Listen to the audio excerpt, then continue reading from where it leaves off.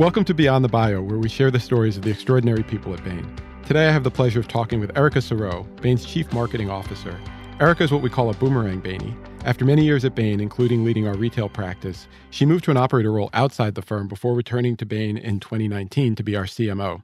In addition to running Bain's marketing efforts, Erica also has some cool leadership roles inside the firm, which we'll talk about today as well. I'm excited for Erica to share her story and Bain experience with all of you today. Erica, welcome to the podcast. Thanks, Keith. Thanks for having me. So, Erica, we always start with people's background so that everybody knows who they're listening to. Where did your interest in business come from? Were your parents an early influence? Was your family or friends an early influence? Tell us a little bit about that. I think that's the question that my family has actually been trying to figure out for years. I come from a family of educators and public servants who I think would have liked nothing more than to grow another educator or public servant. And instead, they had a 12-year-old daughter who, for fun, tracked the stock price of Coke and Pepsi and put it on a graph. Of course, at this time I was looking things up in the newspaper, writing them down in pencil, putting them on physical graph paper and tracking the movement. So we don't know. We don't know where it came from. But it's neat because you presumably from 12, stayed involved in that through high school. So then when you went to college, did you know you wanted to major in business? Yeah. So college, I went to Duke. I chose the very logical business majors of Italian, which is really Italian literature and sociology. And to sort of round out the incredible focus that I had as an undergrad, I also added certificates in, which is effectively, it was anyway, a long time ago at Duke, minors in women's studies and markets and management. None of those to me really scream, maybe the last one scream business. But I'm also a little bit the only person I know who took the GMAT as a senior in college because I was so convinced in college that at some point I was going to want to go to business school. I didn't really know what business was, but I took the GMAT anyway. Right. Now, I wasn't that ambitious to take the GMAT, but I knew I wanted to get an MBA, even though I wasn't sure quite what it was. And I knew that a lot of consulting firms paid for it. So I said, I want to do that. Now, tell me what they do again. Yeah, I was going to say, if you knew that consulting firms paid for it, that means you were one up on me because you knew what a consulting firm was. Right. But you ended up at Bain after Duke. So somehow along the way, you figured it out, maybe. I think somewhere along the way, I met people that I liked and had great conversations with them. And coming out of those, got a job offer.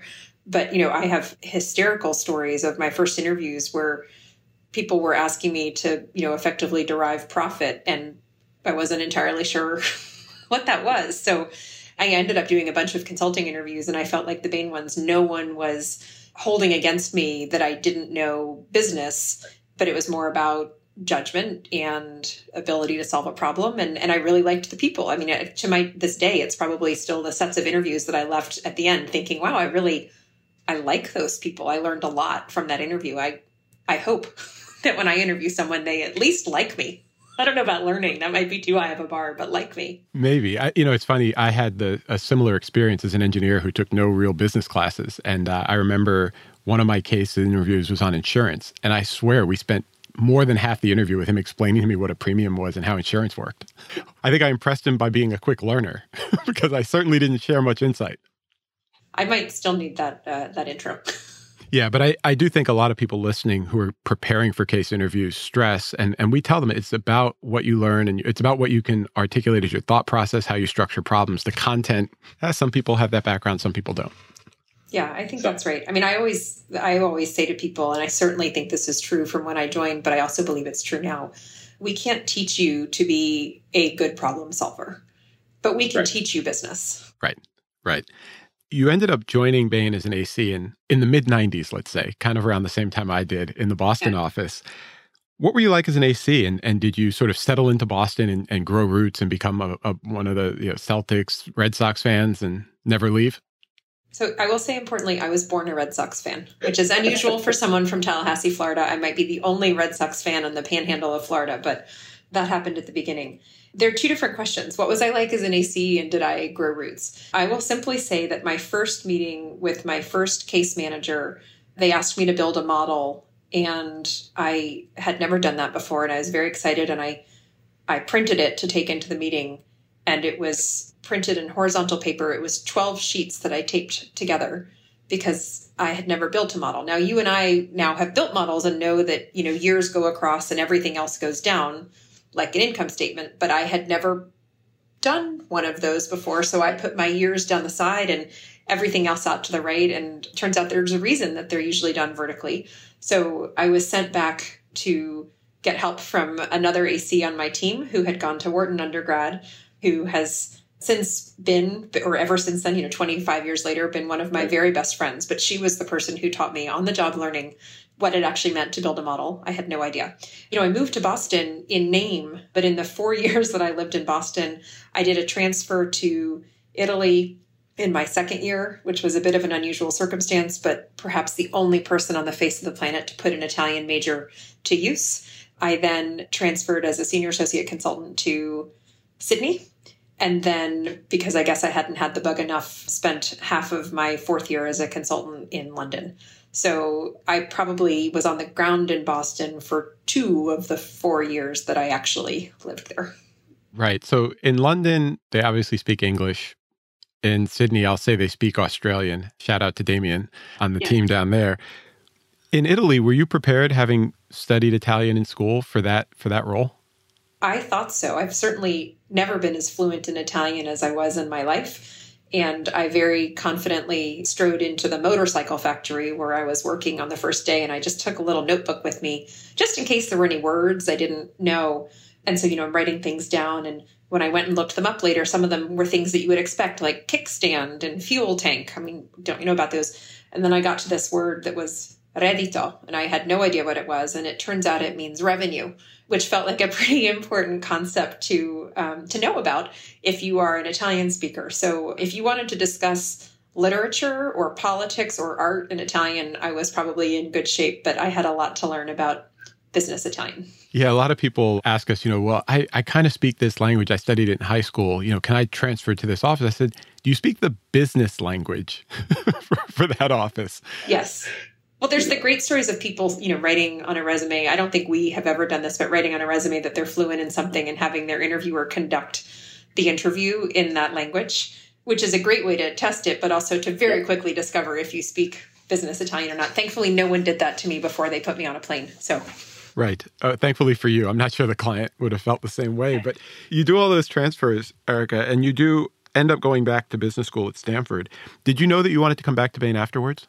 Actually, quite the opposite. I tell people that when I went to business school, I was so grateful, and I joined consulting. I didn't know what consulting was. I figured this is where I'm going to go and figure it out. What I figured out in those first 4 years was that I had this real passion around retail and I wanted to do something in retail. And so I was quite positive when I went to business school that I would not be coming back, that I would be going and starting my career in retail. Again, no one in my family has any idea where my interest in retail came from. My parents couldn't enjoy shopping of any variety less than they do. So I went to business school. I had an offer from Bain on the table. I did not accept it. I spent the summer, this will date us again, Keith, sorry, but I spent the summer of 2000 working at a luxury e-commerce startup in LA. I suspect a lot of people listening weren't alive in 2000, but for those who were, 2000 was sort of famously the first dot-com bust. So the company that I worked at as an intern, my first job was to update the financial model. I went in on the first day. Now I actually knew how to build a model, realized that the model had been fully hard-coded, so had to rebuild it, and discovered an error in whoever had built it before that showed that the company was literally permanently structurally unprofitable. There was no path. And I had to go into the CEO and say, so just FYI, this company is structurally doomed. I'm not sure I used that word, but so it did in fact die at that summer with the bust. And I had every intention of then going and working in retail. And I had offers from a luxury house in Europe and from one of sort of the big US apparel retailers. And so I was trying to decide, do I move to Milan or do I move to San Francisco? This is where I was at Stanford. And I had this epiphany that I was like, wait, I'm going to go into these roles that are like strategy roles, rotational programs. And in 3 years, if I'm lucky, I'm going to get kicked to something.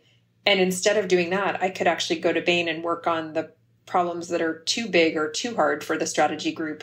And in 3 years, be working with that person's boss's boss and learning a lot more. So I then went through the logical choice of, do I want to live in New York, London, or LA? Chose New York, took my Bain offer, and have been here ever since.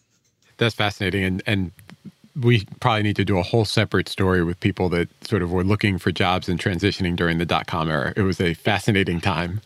It might be like a support group. Exactly.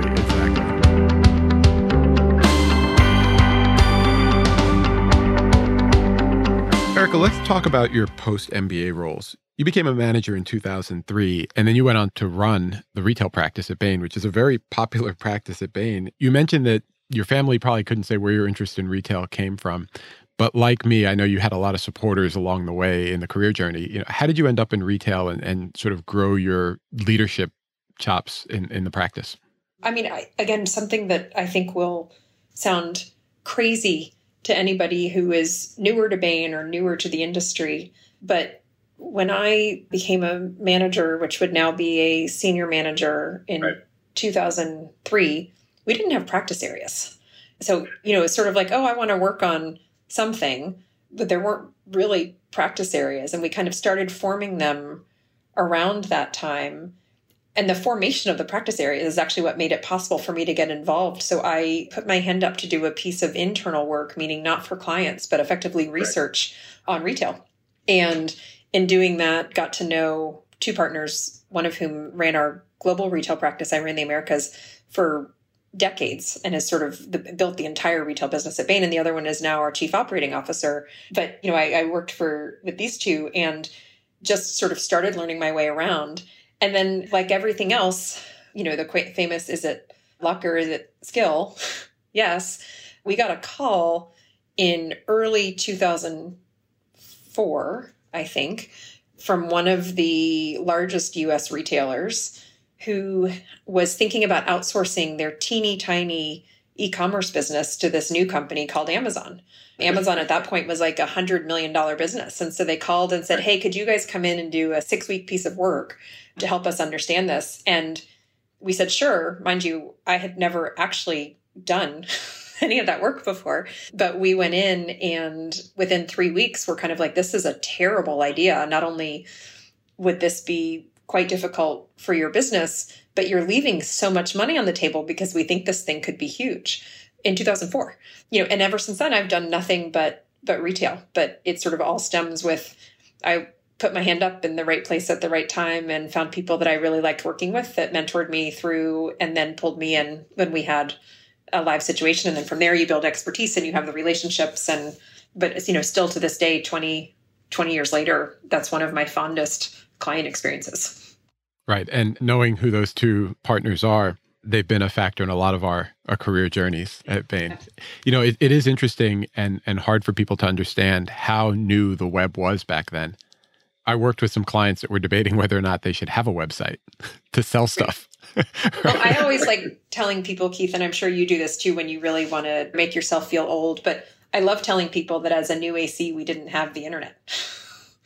Right. They're like, how did you do things? What did you, and I'm like, no, there was, and we didn't have Google until 2002. So yeah, the library was like a place that you went and you got CD-ROMs and you read like microfiches and it's a different time. Different time. But I will always fondly remember someone being like, oh, we have this $100 million business. We're not really sure if it matters. Maybe we should outsource it. That's fascinating. Erica, as you grow the practice over time, what was that ride like? Retail is one of those practices where everybody has shopped at some point.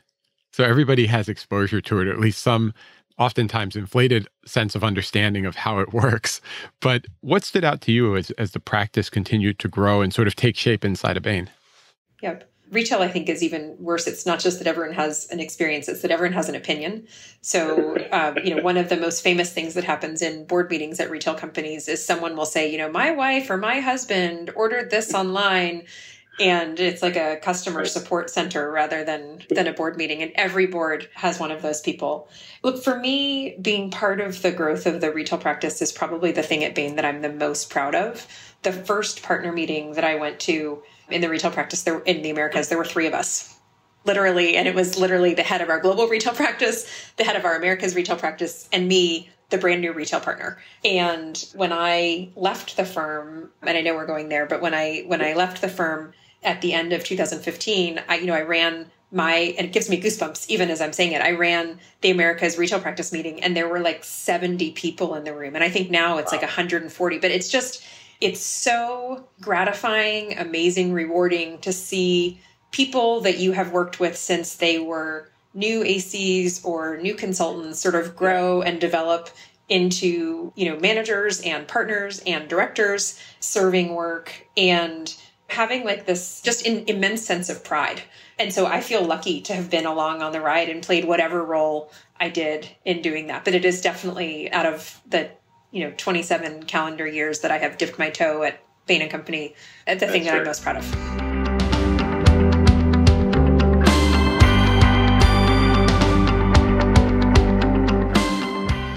So as that practice grew and became even more successful over time, you ended up taking an opportunity outside of Bain. I did. I tell people that I am like the weirdest departure story ever because I was running our largest account with clients that I absolutely loved. And I was running a practice that I was so proud of that was thriving. And I left, which really makes no sense. And I am a risk-averse person, so to sort of have everything at Bain going kind of in the Bain version of the world, like as well as it possibly could. Right. For me to leave was kind of I don't know, it was definitely the bravest, maybe the dumbest, but also the bravest thing that I had done in my career. And I left because in my heart, I had always wanted to be an operator in a retail business.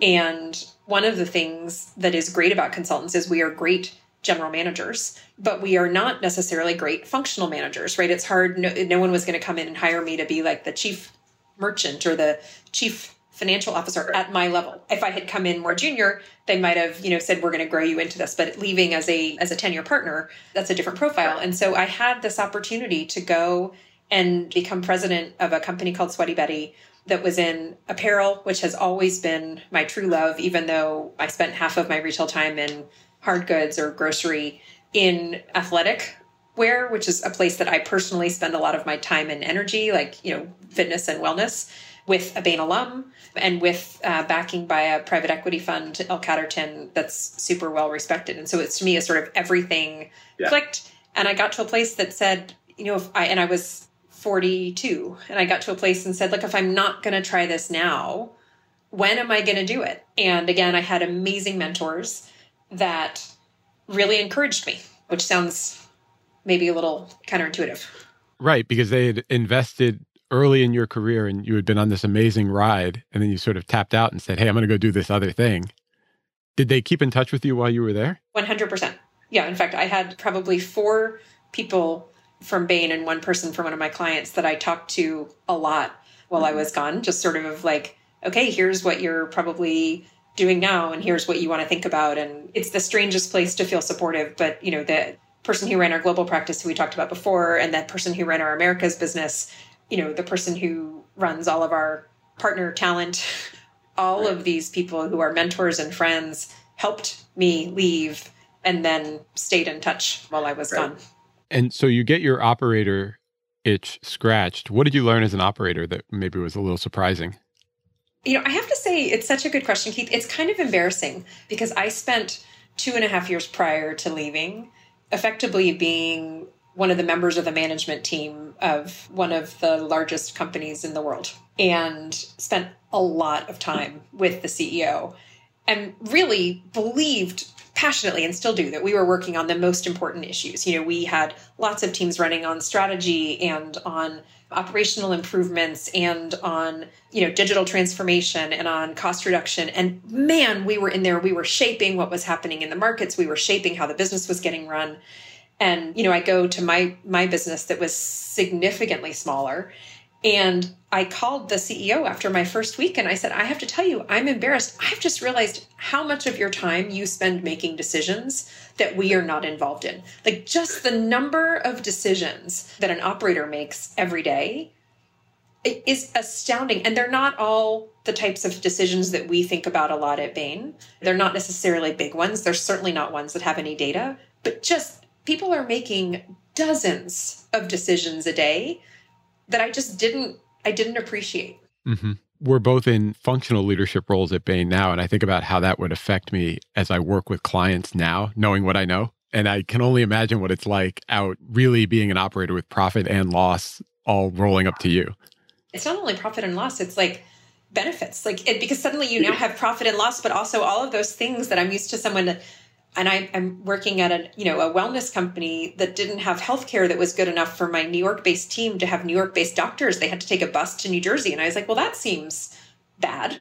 It's fascinating. And I always, we have the externship program here at Bain that gives people a chance to see what it's like working on the operating side. And I think some of the people that I've talked to when they come back, actually all of the people I talk to when they come back, just say, I don't think I fully appreciated what it's like where everything, we don't get to just skim on the most important issues. Right. Every issue is on my radar. Right. And it's like the thing of, we always, one of the things we talk about a lot is think like an owner. But, the company I worked at was pretty small. And so when I walk through the kitchen in New York and there's trash, I will throw the trash away because that's as an operator, you're like, who's going to do this? Someone has to do it. And there's not a magic person out there. So decisions and sort of being much more pragmatic about or realistic about how things actually get done. And I'm so grateful for those learnings. I think it's made me a better everything.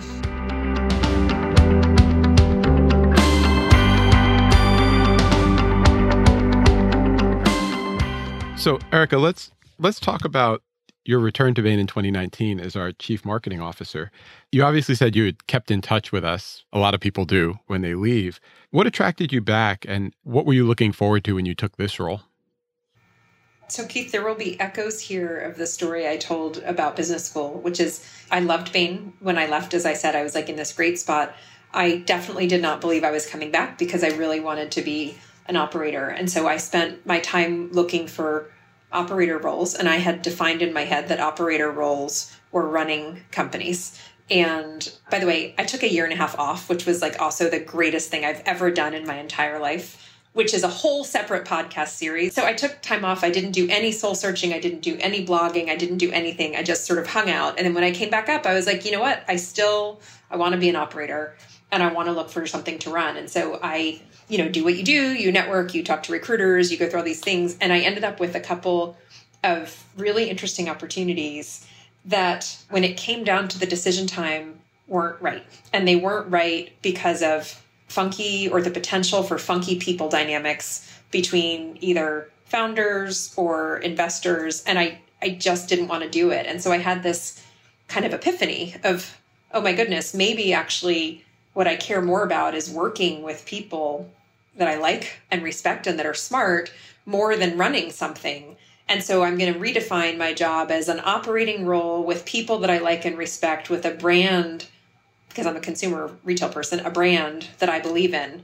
I'm I don't know what that's going to be. And within a week, I was on the phone with Manny, our CEO, and Russ, our chief talent officer, saying, maybe you'd like to be the CMO at Bain. Luck, skill, this one luck, totally luck. Just kind of works out. And what was your mission when you came back to Bain as a CMO? I think for the most astute listeners, Keith, no one will have heard in the story that we've discussed thus far marketing experience. And so the choice of me as a marketer seems quite strange. I really believe that I have only one mission and one path to deliver that. My mission is to make marketing a great commercial function at Bain. We are lots of wonderful things. We develop people. We solve tough problems. At the end of the day, we are a B2B business. We are creating relationships. We are selling work that pays for itself 10 times over, but selling work to companies. And if you look at great B2B organizations, they have great B2B marketing that is commercially minded. And so the one and only reason that I'm in the chair is because I speak Bain commercial. I know how we do our work with our clients. I know what matters. I know how to think like the people that are running the practices and the accounts. And I've known most of those people for 20 something years. So that's sort of my mission. Right. And my way of doing that is surround myself and have those people surround themselves with people who are deep marketing experts. And so that's what we're doing is we are building teams of people with lots of marketing experience pointed at Bain, which is a really fun and energizing thing to do. You know, Erica, the CMO role is probably the one people notice most when they go to your bio online. But as part of that responsibility, you also sit on Bain's Global Operating Committee. What can you share with people about that? Because from where I sit, it's not something that we put on the headlines on the marquee. We don't, they're not issuing press releases. But a lot of what makes Bain a great place to work and a focused strategic firm, not just strategy firm, but strategic, is driven by the Global Operating Committee in a lot of ways. So how does that, talk a little bit about that if you can. I appreciate you saying that, Keith. I mean, look, I think one of the things that many of us who work at Bain don't think about, but certainly people who are thinking about coming and joining Bain and going through interview processes is we're a company.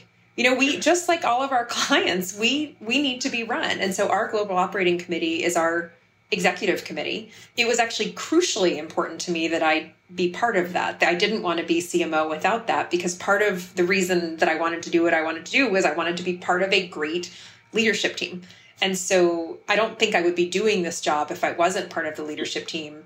But that is hugely energizing. And that's what makes this an operator role, not a client-facing role, is that I'm in discussions about things that have sometimes nothing to do with marketing. How do we think about our talent? How do we think about our client priorities that we're going to go and pursue? How do we think about the difficult trade-offs that every company has to make between where to put time and energy?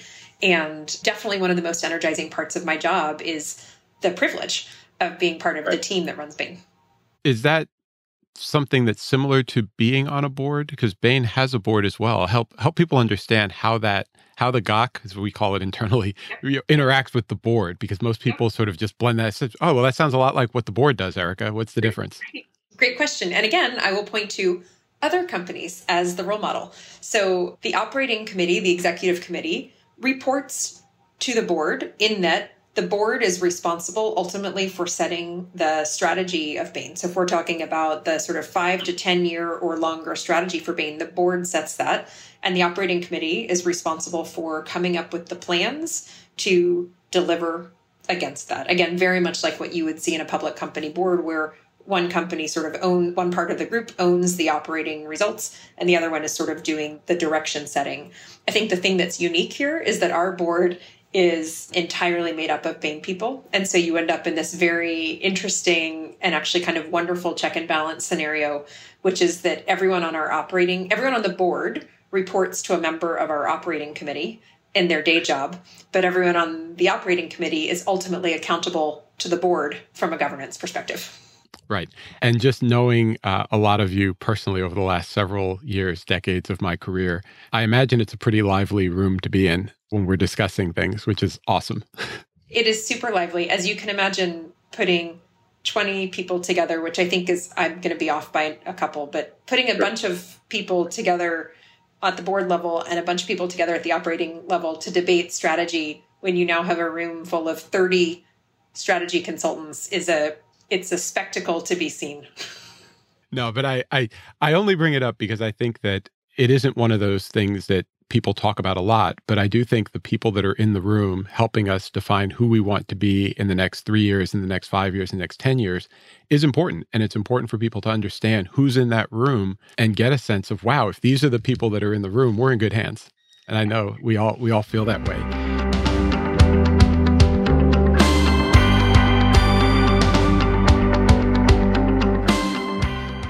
The last leadership role that I wanted to talk about is one that really our senior people get to see you in, but you're also on something we call the investment committee. And I thought maybe we could spend a minute or two on the podcast talking about that, because from where I sit in my recruiting role, it is something that's pretty unique to Bain. And it's a really unique opportunity for people and for their families to create opportunities for investment in a way that wouldn't exist in a lot of places. So can you share with people a little bit about what the committee does and why that's important for people?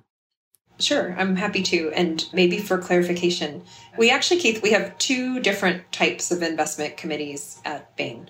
We have one group which is really thinking about investments on behalf of Bain & Company. What are the companies we should be looking to buy to advance our objectives in ESG or in digital or in analytics or in some of our practices? Or what are the investments that we should be making, minority investments in companies that we believe are important partners? I'm also on that investment committee, but I think the one that you're asking about is the investment committee that actually makes decisions on behalf of our senior leadership team about personal investments. So this is a group of people, I believe there are 7 of us, who have the mandate to review deals, private equity deals that our private equity practice has worked on and decide if we would like to, on behalf of partners who are committing their own money, make an investment. So we meet a couple times a month and literally have our best private equity transactions that we have supported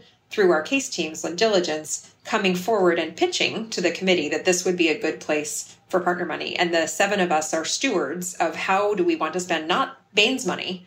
This is how do we want to spend our individual senior leadership money. So, anyone who's eligible to invest, I said partners, it's not just partners, it's our leadership team.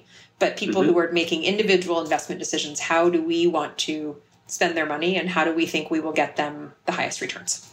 And in that role, is that something that you have investment experience in? Because we're also, we were talking about your, I'll say, questionable marketing background from your studies in school. But kidding aside, you mentioned that you were investing at 12. I assume you've learned a lot since then.